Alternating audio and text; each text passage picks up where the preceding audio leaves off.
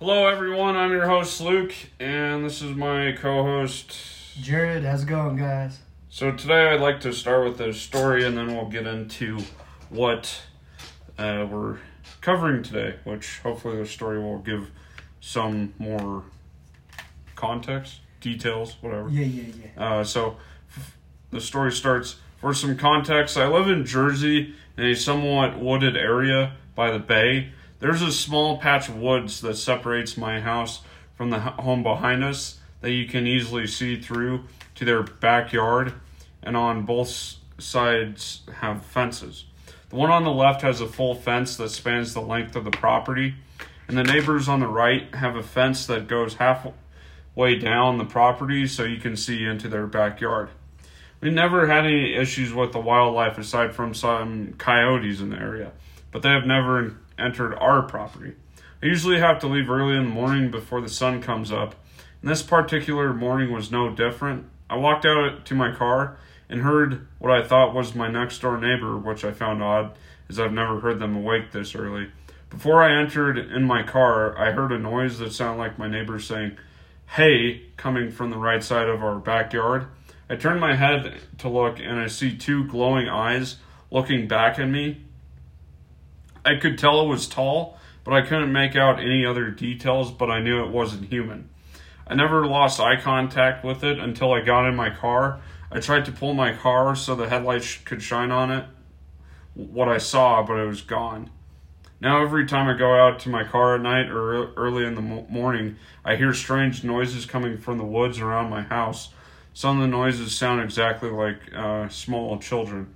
Not sure what I encountered, but it scared the heck out of me. So we're talking about Wendigos. Mm-hmm. So I'll kick it off to Gerard.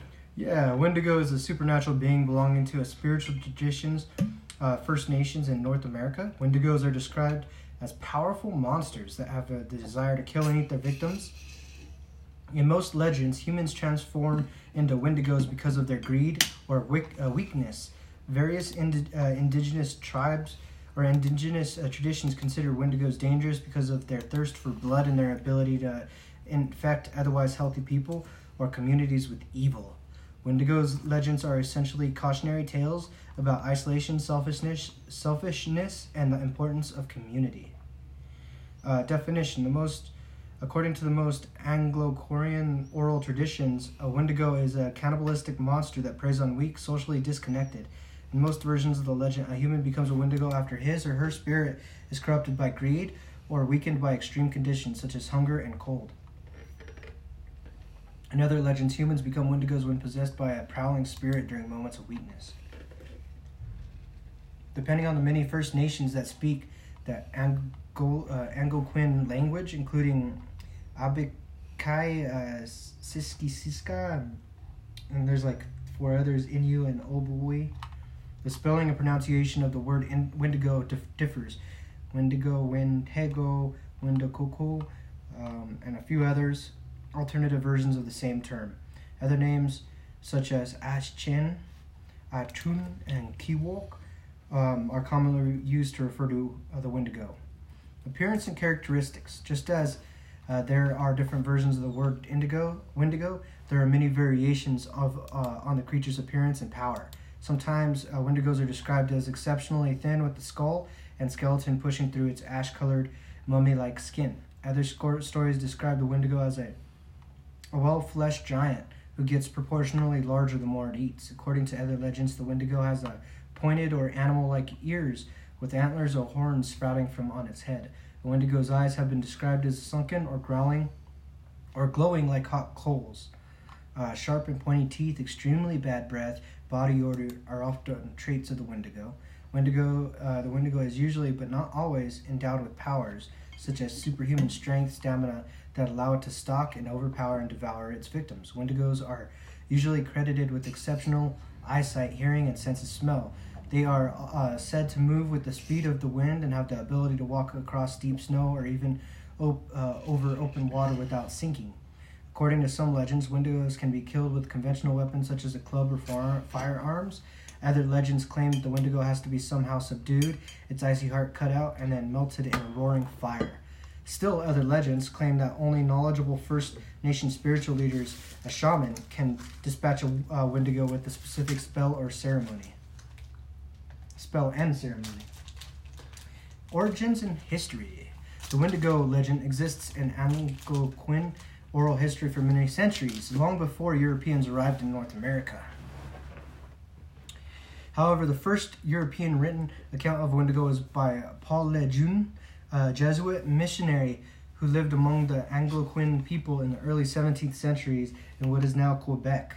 In a report to his superiors in Paris in 1636, Lejeune wrote, "This devilish woman added that the Wendigo had eaten some Akakumunkin, these are tribes that live north of the river that is called Three Rivers, and that he would eat a great many more if he were not called elsewhere, but that Atchin, sort of a werewolf, would come in his place to devour them, even up to the French fort, that he would slaughter the French themselves."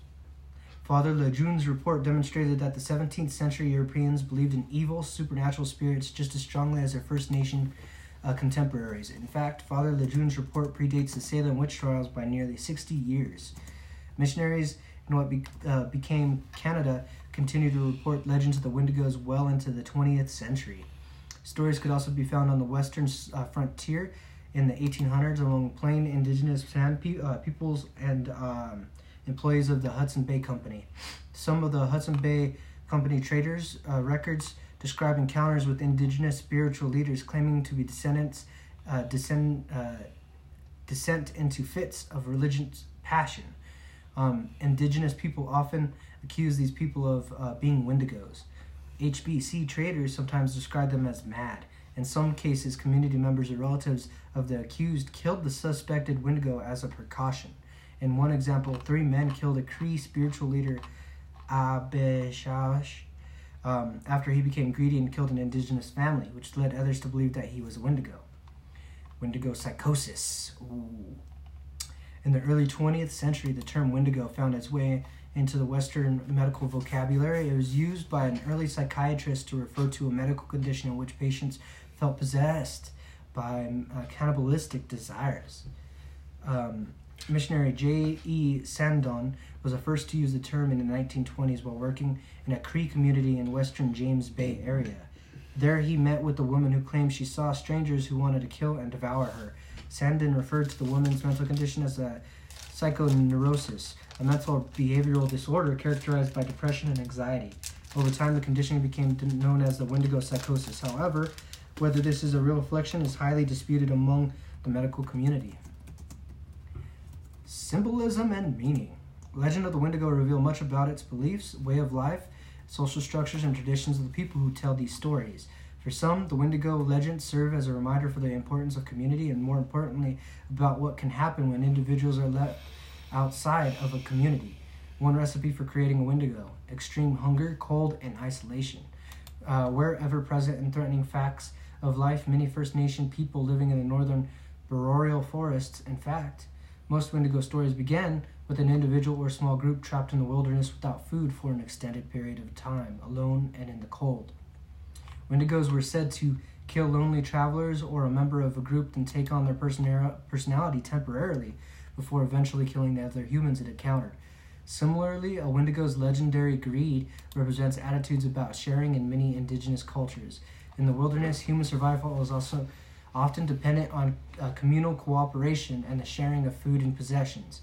Any individual who refuses to share local resources, especially in times of great deprivation, was considered a monster.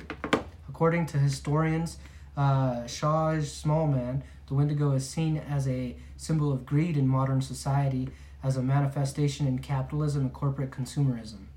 The creature has also come to serve as a metaphor for the injustices that the Indigenous people have faced in Canada, including residential schools, the restriction rights in the Indian Act, and the 60s scoop. Similarly, a simulative policy.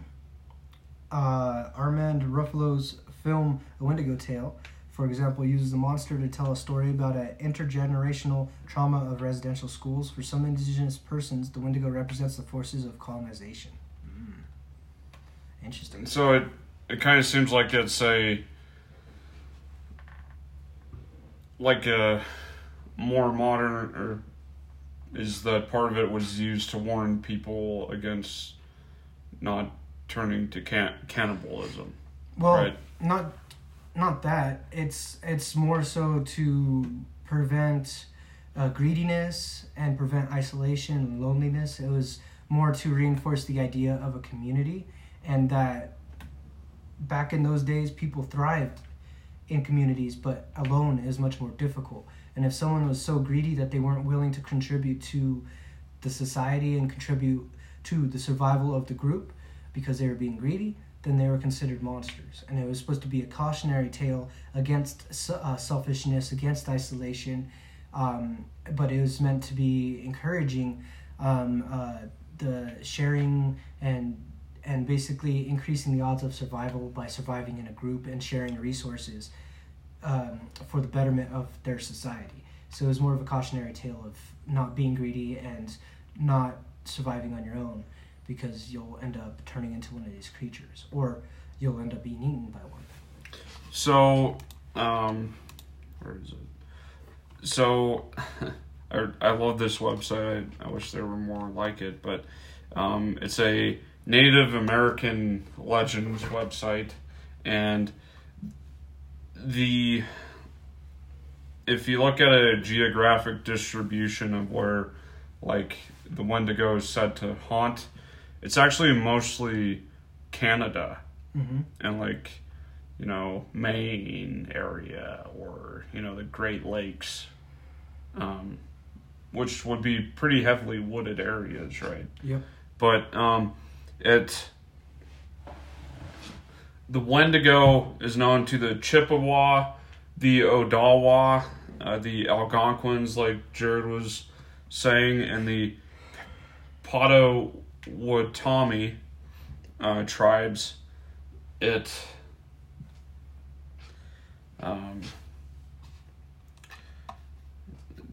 Off this website it says, Wendigos are the evil man-eating giants of Anishinaabe mythology. Wendigos play the role of monsters and boogeymen in some legends. In others, Chippewa people who commit sins, especially selfishness, gluttony, or cannibalism, are turned into a Wendigo as punishment. The appearance of a Wendigo is huge, monstrous, and made of or coated in ice, but the human it once was is still frozen inside the monster where its heart should be, and must be killed to defeat the Wendigo. In few legends, a human has been successfully rescued from a Wendigo's heart, but usually once a person has been possessed by a Wendigo spirit, the only escape is death. Like, I think it's just important to distinguish that, like, I'm guilty of this too, but like, for a while there, I thought Wendigos and skinwalkers were like kind of the same thing. Yeah, they're different. Yeah, they're totally different. It's, you know, and it's important to distinguish that. But so they list some Wendigo stories from native tribes, and I was able to find one known to the Ojibwe. It's called The Dog and the Wendigo Spirit. It's a myth about the first dog and his battle with a treacherous Wendigo. So I guess I'm going to read that now. It's called The First Dog and Ojibwe Tale. The legends say that two Ojibwe men were to go fishing for food for their tribe, named Mighty Birch Tree Canoe. The men were on their way back to shore when suddenly the men found themselves in the middle of a great and powerful storm. The men were soon lost to sea. They had little strength and had to paddle, and they gave themselves to the wind. Finally, their canoe was blown onto a strange beach, and the two men were relieved to be on stable land. They began to look for food before finding a place to lay their heads, and the two men came across a trail of massive footprints in the sand. The men heard pounding footfalls. Scared and shaking, they took cover in the bushes. As they crouched low, a big arrow too large for any man thudded into the ground with a very loud boom. A giant emerged from the trees. Giants were always said to be large. The men knew that, but he was so large a caribou hung from his belt with ease. It hung there limp like a rabbit caught while hunting. And the giant said, "You are safe, tiny ones. I saw your tiny boat wash onto the shore. I wish to help you return to your home." The men were happy to follow the giant to his cave. The men knew food was waiting for them at the giant's home, and soon they would know what else was waiting for them too. As the Ojibwe and the giant sat down to eat from the giant's caribou dinner, an evil Wendigo spirit emerged from the entrance of the cave. He had come to trick the men. The Wendigo tried to confuse the men and convince them that the giant wanted to kill them. The men trusted their giant friend, for he had helped them. The men knew the rumors. Wendigos were the eaters of people. There had been enough lies from the Wendigo, so the giant knocked on a bowl at his feet. As he did this, a creature came bounding over to the giant and awaited his command. The giant shouted, "Dog, do what dog can do." The creature the giant called Dog turned to the Wendigo and jumped. As the creature sprang at the eater of people, he changed shape. He grew larger and larger and larger. He took one last leap and took the spirit down in one sweep of his powerful paw. When dawn broke, the giant and Dog took the men to the shore, and the giant gave his command. Again, Dog grew larger and larger and larger. The giant then picked up the tiny men and placed them on the Dog's back. Before the men could speak, Dog ran into the open water, and the men could do nothing. They looked back at the giant, and he waved from the shore. Yes, Dog was the giant's pet. He knew the tiny ones needed Dog, much more than he needed him now. The Ojibwe men began to see a familiar coastline. The Dog swam to shore and became smaller and smaller and smaller, forcing the men to swim the last leg of their journey. Dog then left them close enough to the tribe's camp so that the men wouldn't get lost, but far enough that they wouldn't be seen. Once they reached the sand, without so much as a low rumble in his chest, Dog walked away. The men had not seen or heard talk of Dog for many moons that had passed. It was not until one night when the chief confronted the two men. Quote, "You lie. There is no Dog, no such creature. This mystery animal does not exist. Show us this creature and we shall let you stay here." There was a rustling in the woods, as if Dog had been summoned. He came shouting out of the woods to greet all the men. Dog allowed the tribe to pet and feed him from their hands. He was friendly and protective, and Dog took his place in his new home and lived happily. So, I guess two men befriended a giant. Giant summoned a dog. The dog killed the Wendigo, and then carried the men back. Yeah, carried the men back over in a sea, and then left them right outside the village, and then ran off, and then showed up. Interesting. Okay. We could go into some modern depictions of the Wendigo. Yeah, and then we could talk about another story. Because I actually found a Wendigo, like a Canadian Wendigo case file or something. Interesting. Yeah. So I'll talk about what does the Wendigo look like. There are two very distinct archetypes that I'm sure many of you would recognize. A large-looking demonic beast, normally a head or skull of a stag, complete or in some kind of antlers or horns. This type of Wendigo has become quite popular today, and it is an image that I'm sure many of you recognize from a lot of popular media, but this particular image seems to be more of a modern interpretation. I remember seeing this imagery when I was first watching a TV show called Hannibal. Of course, has its underlying theme of murder and cannibalism. At the time, I didn't understand the Wendigo symbolism because I didn't know much about Wendigos. It is associated with cannibalism and acts of evil. So why does this version of Wendigo have antlers and furs reminiscent of a stag? Sadly, they couldn't find a conclusive answer.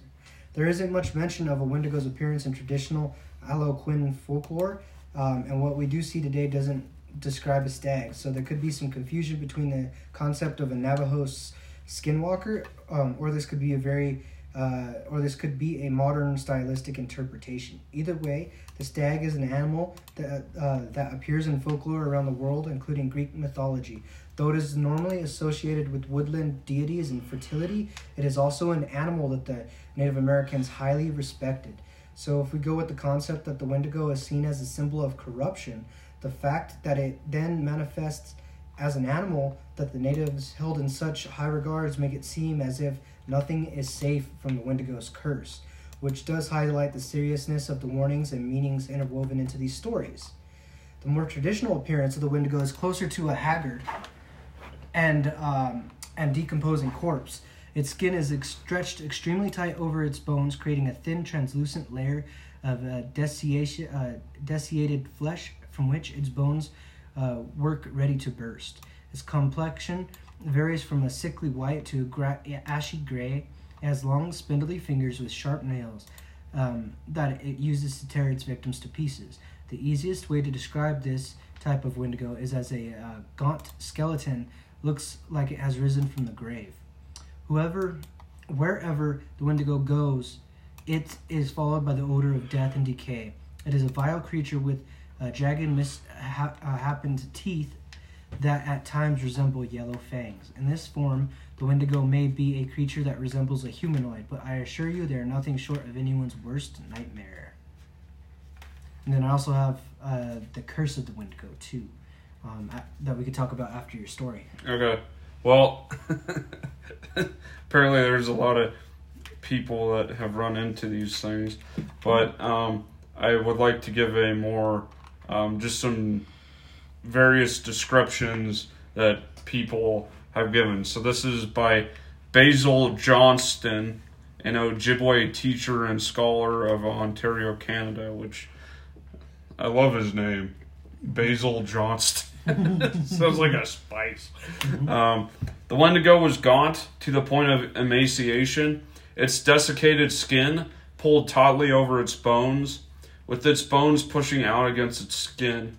Its complexion the ash gray of death, and its eyes pushed back deep into their sockets. The Wendigo looked like a giant skeleton recently disinterred from the grave. I mean, he's like dug up.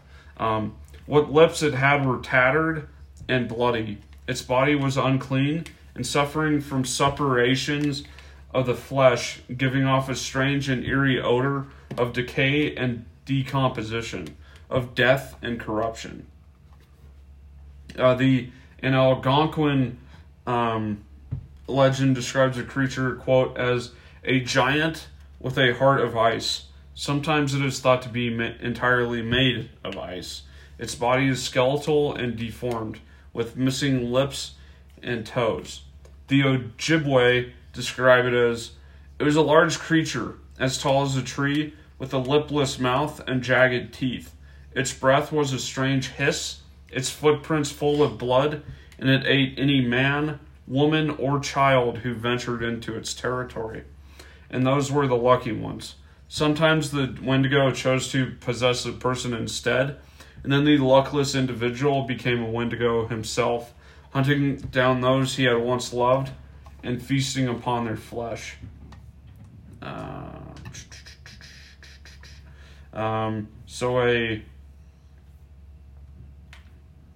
As Jared touched on earlier, the Wendigo psychosis, which, you know, you can probably just chalk up to like people not understanding why someone was suffering or like had a specific mental illness.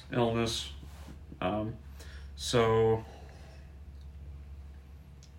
most common response when a person showed signs of Wendigo psychosis was a curing attempt by traditional native healers.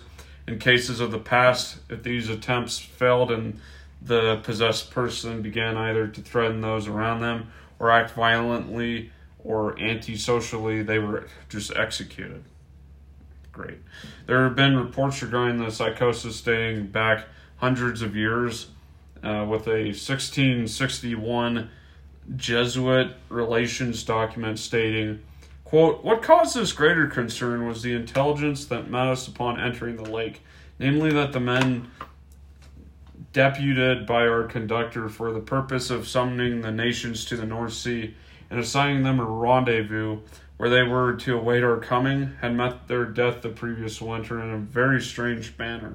These poor men were seized with an ailment unknown to us, but not very unusual among the people we were seeking. They were afflicted with neither lunacy, hypochondria, nor frenzy, but have a combination of all these species of disease, which affects their imagination and causes them a more than canine hunger. This makes them so ravenous for human flesh that they pounce upon women, children, and even upon men, like veritable werewolves, and devour them voraciously, without being able to appease or glut their appetite, ever seeking fresh prey, and the more greedily the more they eat. This ailment attacked our deputies, and as death is the sole remedy among those simple people for checking such acts of murder, they were slain in order to stay the course of their madness." So these are some earlier sightings that I didn't even know about. So one documented case in 1878 when a Plains Cree trapper from Alberta named Swift Runner suffered one of the worst cases known. Swift Runner was a trader with the Hudson's Bay Company. He was married and the father of 6 children. In 1875, he was a guide for the Northwest Mounted Police. So, like, they're on horses, I guess. I guess so. During the winter of 78 to 79, he and his family were starving, along with other numerous Cree families. His eldest son was the first to die of starvation, and at some point, Swift Runner succumbed to Wendigo psychosis.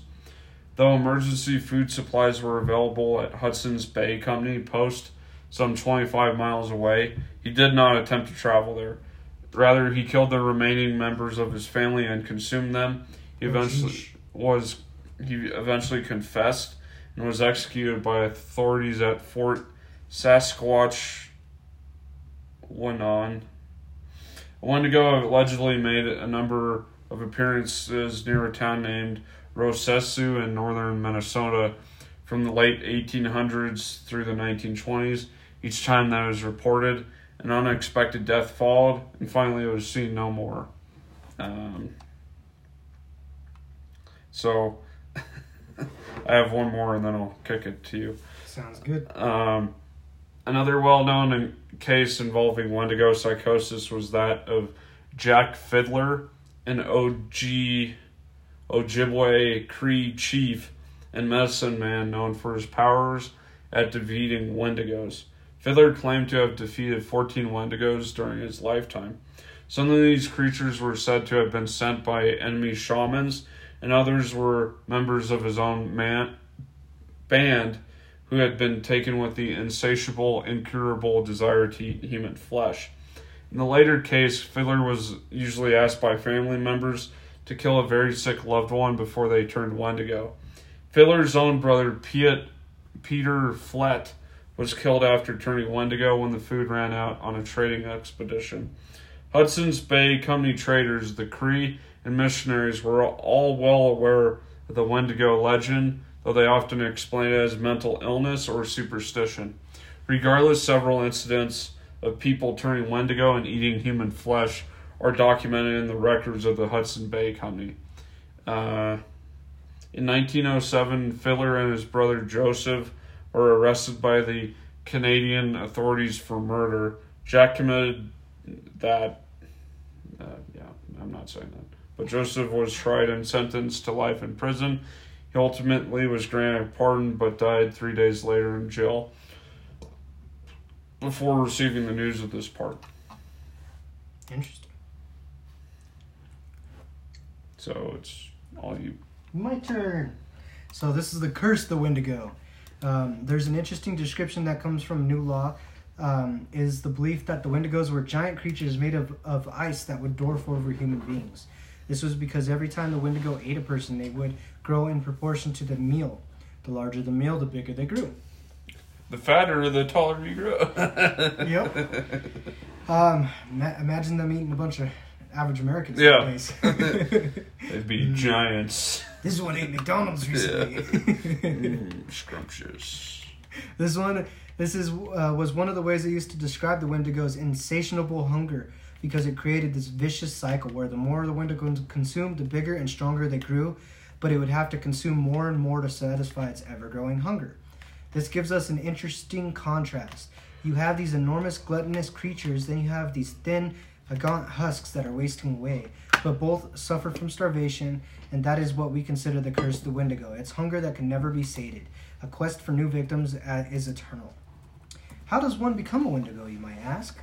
Well, Wendigos are regarded as evil. This is no doubt because of their cannibalistic nature, but how does one become such an evil entity? There is the belief that humans can turn into Wendigos if they're overcome by greed. These stories were told to encourage moderation and swallowed my own babas. Encourage moderation and essentially scare individuals into behaving in a certain way. Those who committed unspeakable acts of cannibalism were also thought to become Wendigos. This belief is where many attributed the start of the Wendigo legend. However, there are extremely dark times where famine was so bad that people had no choice but to resort to cannibalism just to survive, make it through the long, cold winters.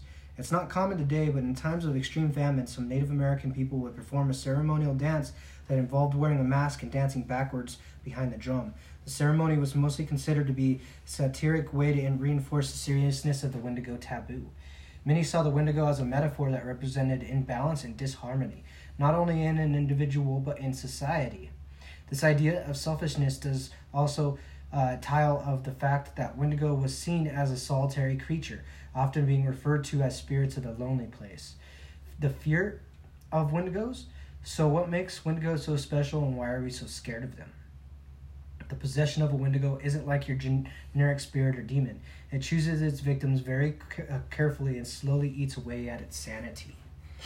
It enters the thoughts and plagues their mind of countless nightmares. Unable to sleep, they start experiencing a burning sensation throughout their entire body. This has been described as a Wendigo fever. There have been countless tales of people running stark naked through the forests at the dead of night, claiming they have Wendigo fever. The abilities of the Wendigo. As a supernatural entity, you'd expect supernatural abilities. Most of these are exactly what you would imagine. The Wendigo is extremely fast, has unnatural strength despite how fragile some of them may look. As expert hunters, they have heightened endurance senses, making it so that they can hunt in all manners of terrain and temperature. Even though they're reported in Canada. Yeah, mostly in Canada. Yeah. The older the Wendigo gets, the stronger it becomes. As its corruption spreads through the forest, so does its influence on nature. Some can control woodland creatures, others are so powerful they can control the weather. The eldest able to summon darkness capable of concealing the sun, making it so no one is safe regardless of their time or location. So I have some stories here. Did you have another story you want to talk about? And then I can I have a quick one. Sweet. Yeah, I have a few quick ones as well. So there's a lot of, there's like a lot of different creatures that, you have to distinguish between.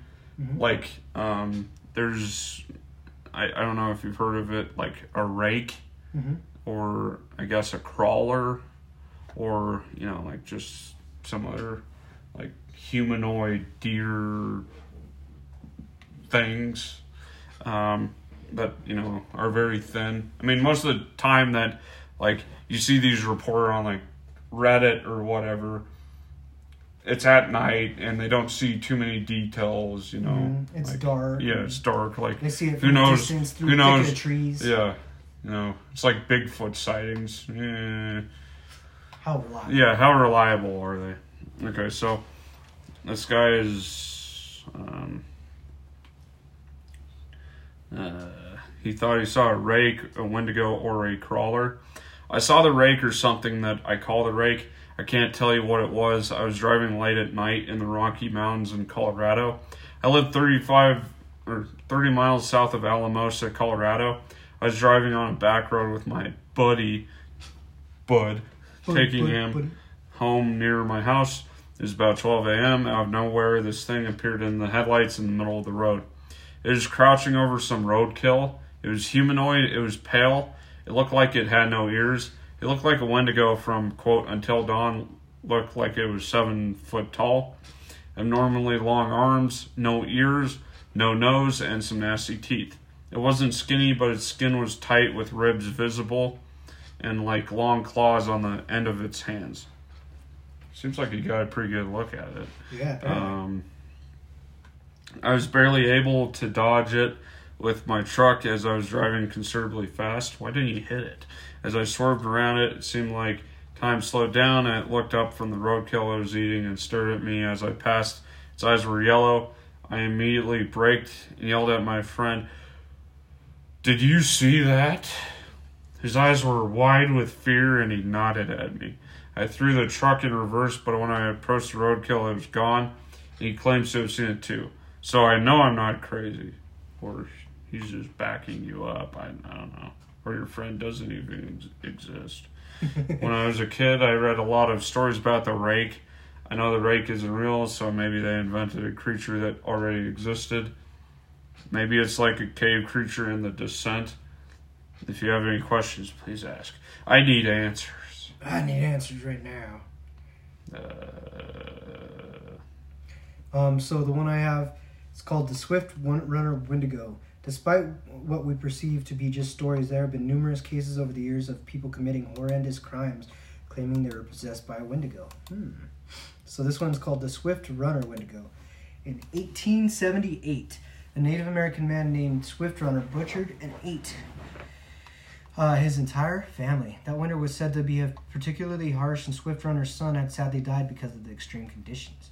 Now, we don't know if Swift Runner and his family ate the boy to survive, but the mutilated remains of his wife and 5 other children were later found. He eventually confessed to killing and eating his entire family because he was adamant that his actions were due to a Wendigo possession. So the eating of his son turned him into a Wendigo, ? Did his butcher of his family because he felt they wouldn't survive the winter? Or did he value the self-preservation of his own life over his family? The answers to those questions is we'll most likely never know. The second one is Jack and Joseph Fiddler. Another famous case is that of Jack Fiddler and his brother Joseph, who was arrested for the murder of over a dozen people. As the chief of his people, Jack was thought to be capable of removing evil, which is why he got away from killing so many, claiming that they were all possessed by a Wendigo. Jack managed to escape captivity during a routine walk outside. He eventually hung himself before the trial concluded. However, his brother Joseph wasn't so lucky. He was sentenced to death by Magistrate Ellsworth Perry. Despite the numerous appeals of his innocence, Joseph, ironically enough, was eventually given a pardon, but it came 3 days after his death in 1909. These cases have led people to believe that it might have been a more serious mental issue, one that would later be dubbed the Wendigo psychosis, the deep craving for flesh. But whether it was a real mental disorder is something that was heavily debated, as a number of reported cases decreased dramatically in the 20th century when Anglo-Queen people adapted to European ideologies and began to live a less rural lifestyle. In conclusion to the Wendigo, there's no doubt that Wendigo myth has changed and evolved over the years. It has now become another monster that reflects our issues as humans: greed, selfishness, and in extreme cases, or metaphoric cases, cannibalism. It is unlikely that many of the Native American tribes still believe in the legends of the Wendigo as adamantly as they once did. To them, the Wendigos was an evil spirit that embodied everything they hated. It can be interpreted as a symbol of corruption from what they perceived to be outsiders, changing their landscape to beliefs of their people. Stories of the Wendigo were used to encourage a balanced lifestyle, respect for one's peers, the world surrounding them. A creature with insatiable hunger, a spirit capable of possession, or a story meant to encourage cooperation and warn against dangers of greed. So that's pretty interesting. And I do have a few more stories, but I'll let Luke take it over from here if he has a few to talk about too.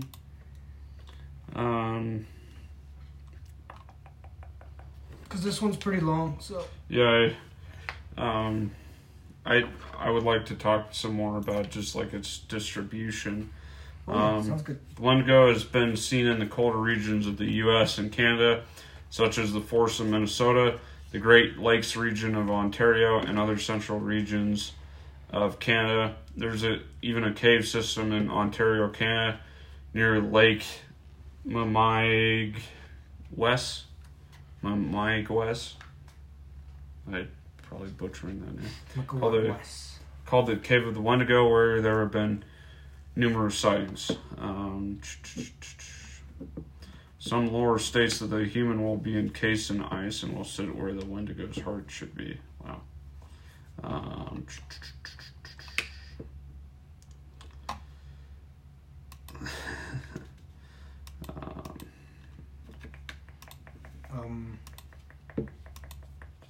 So I do have one quick story.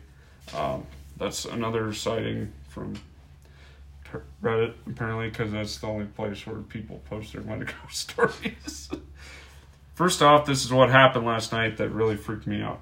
I have a back door in my room that leads outside to my backyard. The whole reason I was even wondering about Wendigos is because I live in Native American Tory. Blackfoot to be exact. My house is also kind of located more rurally. I'm very, very close to the wood/mountain range. Anyways, last night around 1 a.m., I'd opened my back door for some fresh air since it was a bit stuffy in my room. I stepped out for a sec to smoke a cigarette real quick, and then probably about 50 feet away, I heard something that I can really only describe as something like an Aztec death whistle, followed by 2 thumps on the ground. Yeah, that freaked me out, so I ran back inside real quick. My cat, who was laying on my bed, looked absolutely terrified as well. Her eyes were huge and she was just staring outside. I turned on the lights and went to look, and there was nothing there. Note, there's no houses behind mine. It's just the wood/mountains. Not the first time something like this had happened either.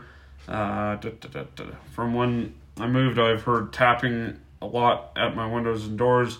Even once sounded like someone completely body slammed my back door in the middle of the night. In addition to that, I'll occasionally hear whistling at night.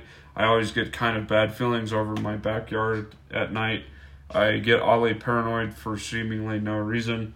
Seems like this is a sort of thing is getting more common for me too. I'll hear this sort of thing a lot more often, and my little dog refuses to go outside or go to the bathroom at night. So just some, I guess, my 2 cents for this guy is maybe if you're having those incidents, maybe you should just move. Yeah. I mean, that sounds like that could solve a lot of your problems if you do believe that this stuff is going on around your house. And is it danger to you and your family? I guess you could also get a like the best form of security is like a dog. I would say like but like a bigger dog, especially because it sounds like he has a tiny dog, but he'd probably want a bigger dog. Yeah. And he didn't even see anything. He just heard something. Yeah. So like, was there really anything like there? half of these cryptid stories are like, I heard something. It must be this. Yeah, it must be a Wendigo. Maybe it was a cat. I mean, my cats around my house growing up, like, they would, like how a cat, like, arches their back and whatnot, and they're like, yeah, like, cats get really freaked out by just seeing anything. Like, seeing a dog, seeing a cat they don't recognize, you know? True. So, I wouldn't just jump to the immediate conclusion that, I saw a Wendigo. Yeah, fair. All right, so I got another story here, and we'll probably end it after this one. A wealthy man wanted to go hunting in a northern part of Canada where few people ever hunted. He traveled to a trading post and tried to find a guide to take him, but no one would do it. It was too dangerous, they said. Finally, he found an Indian who needed money badly. He agreed to take him. The Indian's name was Defango. They made camp in snow near a large frozen lake. For 3 days they hunted, but had nothing to show for it. The third night, a windstorm came. They laid in their tents listening to the wind howl. the trees whipping back and forth. To see the storm better, the hunters opened the tent flap. What he saw startled him. There wasn't a breath of air stirring. The trees were standing perfectly still, yet he heard the wind howling. And the more he listened, the more it sounded as if it were calling Defango's name. Defango, Defango. I must be losing my mind, the hunter thought. But Defango had gotten out of his sleeping bag. He was huddled in a corner of the tent, his head buried in his arms. What is this all about? The hunter asked. It's nothing, Defango said. But the wind continued to call him, and Defango became more tense and more restless. Defango, it called. Defango. Suddenly he jumped to his feet. He began to run from the tent, but the hunter grabbed him and wrestled him to the ground. You can't leave me out here, the hunter shouted. The wind began to call, and Defango broke loose, running into the darkness. The hunter could hear him screaming as he went. Again and again he cried, "Oh, my fiery feet, my burning feet of fire." Then his voice faded away. The wind died down. At daybreak, the hunter followed Defango's tracks in the snow. They went through the woods, down towards the lake, then out into the ice. Soon he noticed something strange. The steps Defango had taken gotten longer and longer. They were so long no human being could have taken them. It was as if something had helped him to hurry away. The hunter followed the tracks out to the middle of the lake, but there they disappeared. At first he thought Defango had fallen through the ice, but there wasn't any hole. Then he thought about something had pulled him off the ice into the sky. But that made no sense. As he stood there wondering what happened, the wind picked up again.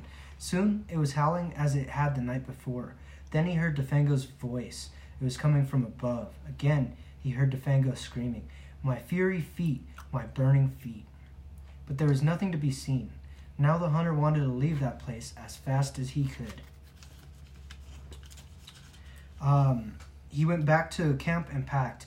He left some food for Defango and he started out. Weeks later, he reached civilization. The following year, he went back to hunt the area again. He went to the same trading post to look for a guide. The people there could not explain what happened to Defango that night, but they had not seen him since. Maybe it was the Wendigo, one of them said. He laughed. It's supposed to come with the wind. It drags you along at great speeds until your feet are burned away. And more of you than that, then it carries you into the sky. It drops you. It's just a crazy story, but that's what some of the Indians say. A few days later, the hunter was at the trading post again. An Indian came in and sat by the fire. He had a blanket wrapped around him. He wore a hat so that you couldn't see his face. The hunter thought there was something familiar about him. He walked over and asked, "Are you Defango?" The Indian didn't answer. "Do you know anything about him?" No answer. He began to wonder if something was wrong. The man needed help, but he couldn't see his face. "Are you all right?" he asked. No answer. To get a closer look, he lifted the Indian's hat and then screamed. There was nothing under the hat but a pile of ashes. Interesting. Wait, so was that the Wendigo? Mm-hmm. What happened? He flew up into the air? What happened? It seemed like the Wendigo took him. And that's why he was screaming, "My fiery feet, my fiery feet, my burning feet." Because the Wendigo he was running, and then the Wendigo picked him up and dragged him, and as his feet were burning across the ground, it was that's why he was screaming about his feet burning. And the Indian said that once your feet are started to burn and it basically starts taking off your feet, then it carries you up and drops you and kills you. So what was with the face full of ash or whatever? I think the Native American guide ended up turning into a Wendigo. The one that got dragged off? Mm-hmm. Because I think the Native American was in such desperate need. Because I didn't understand that part. The Native American was in such desperate need of money and desire for that money that he turned into a Wendigo himself in the middle of the night. And so what he was hearing with the windstorm and everything like that was him turning into a Wendigo, an evil spirit starting to possess him. And so when the hunter came back that next year and he saw that guy that looked like him but had his hat over his face, when he lifted the hat and saw the ash, that was because he turned into a Wendigo. I mean, I guess you could interpret it however you want. I mean, that's the way it sounds to me. Yeah, it sounds... And it makes sense to me. Sounds accurate. So, I have one last tell. Go for it. From the Chippewa people. One time long ago, a big Wendigo stole an Indian boy, but the boy was too thin. So the Wendigo didn't eat him up right away, but he traveled with the Indian boy, waiting for him till he got fat. The Wendigo had a knife, and he cut the boy on the hand to see if he was fat enough to eat, but the boy didn't get fat. They traveled too much. One day they came to an Indian village, and the Wendigo sent the boy to the Indian village to get some things for him to eat. He just gave the boy so much time to go there and back. The boy told the Indians the Wendigo was near them and showed them his hand where the Wendigo had cut him to see if he was fat enough to eat. They heard the Wendigo calling the boy. He said to the boy, "Hurry up, don't tell lies to those Indians." All those Indians went to where the Wendigo was and cut off his legs. Well, that was quick. They went back again to see if he was dead. He wasn't dead. He was eating the juice from inside the bones of his legs that were cut off. The Indians asked the Wendigo if there was any fat on them. He said, "You bet there is. I've eaten lots of Indians. No wonder they're fat." The Indians then killed him and cut him to pieces at the end of this giant Wendigo. So, wow, that's a fun tale. That is a fun tale. Definitely. Cut off a Wendigo's legs, they'll eat them. Oh, yeah, apparently. Well, with that, this has been your host, Luke, and my co-host, Gerard. Covering the Wendigo. Hope you have a good night. Peace.